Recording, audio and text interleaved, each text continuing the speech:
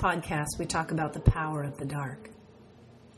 If sunlight were streaming through space without anything blocking its path, would the beauty of light ever be seen?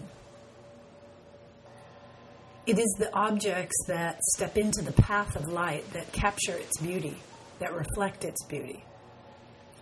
Without matter in the pathway of sun rays, of starlight, the beauty of the light would be lost. In the Hawaiian way, the creation chant is titled the Kumu Lipo. Kumu meaning source, and Lipo meaning darkness.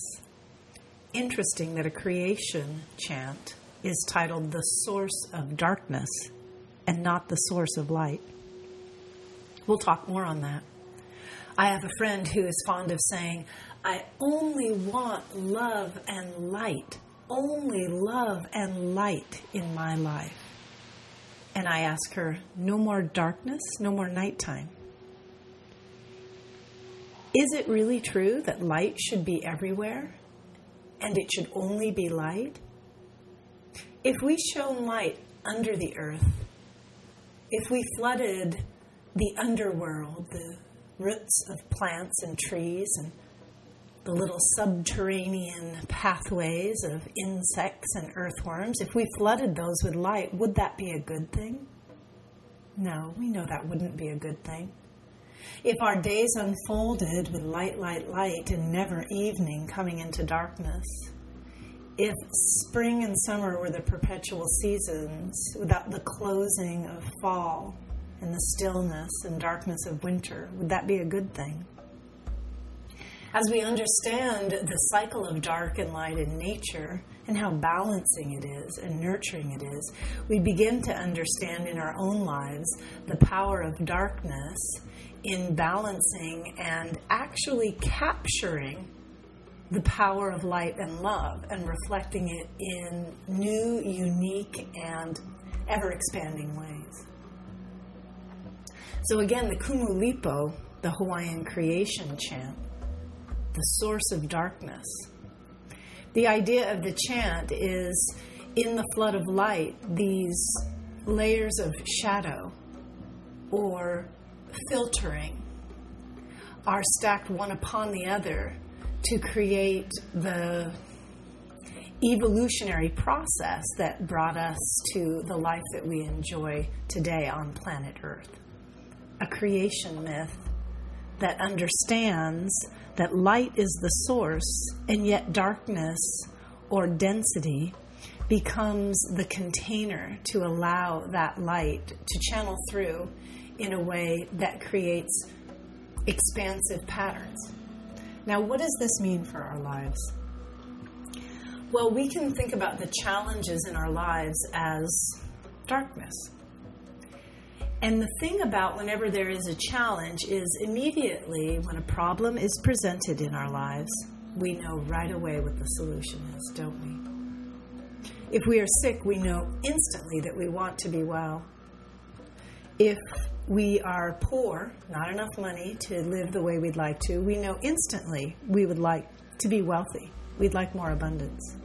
If we are lonely, we know right away we want company. If we are overwhelmed, we know right away we want stillness and solace. So every problem comes prepackaged with a solution. When you know what you don't want, you know more clearly what you do want. And in this simple relationship lies the power of darkness.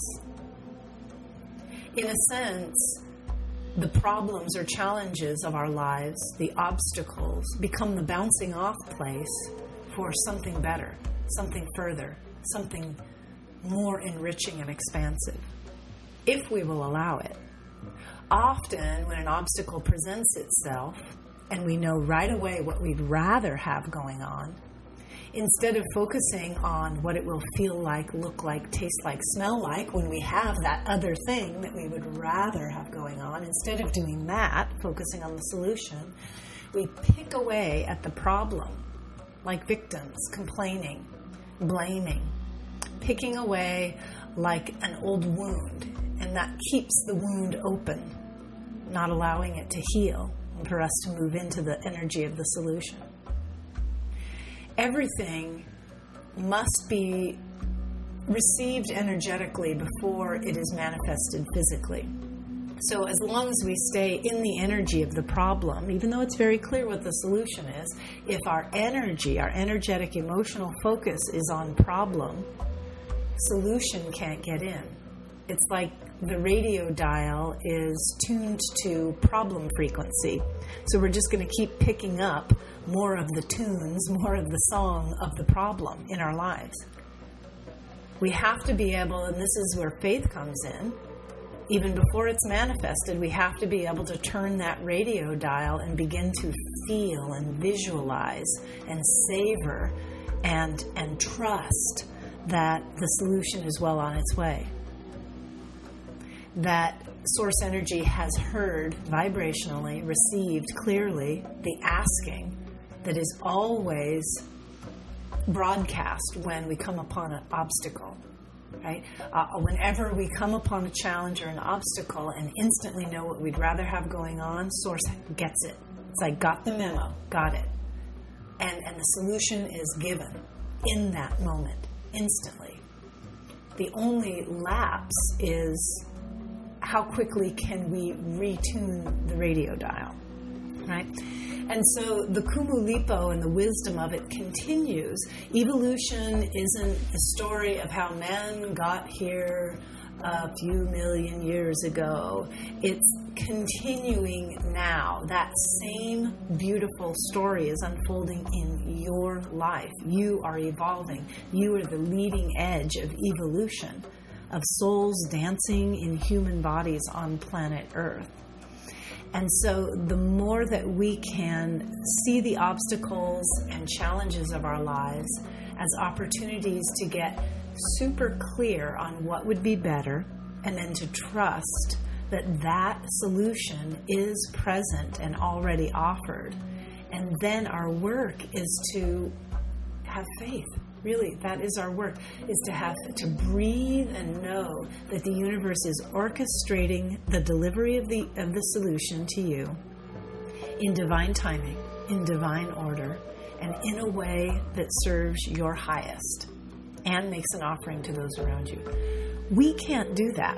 Our perspective is far too narrow to do that magnificent orchestration, the same orchestration that keeps the planets spinning in perfect proximity and the laws of nature unfolding, ecosystems growing in harmony and balance. That is God. That is source energy. And source energy, each of us is part of it and part of the flow, but that bigger flow does the orchestration. And this is where faith comes in. If we don't have faith, if we're niggling away at the problem, we're getting in the way of the delivery of the solution. This is the dance of dark and light.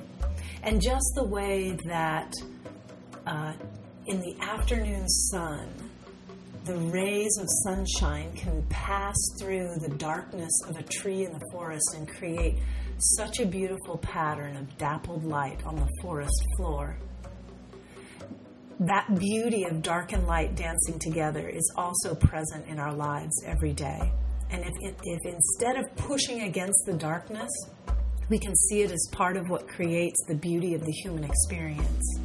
And if we can begin to breathe with it and use it as a bouncing off place for greater clarity for where we want the light to go, how we want the light to lead us to greater joy, greater well-being, to the next level.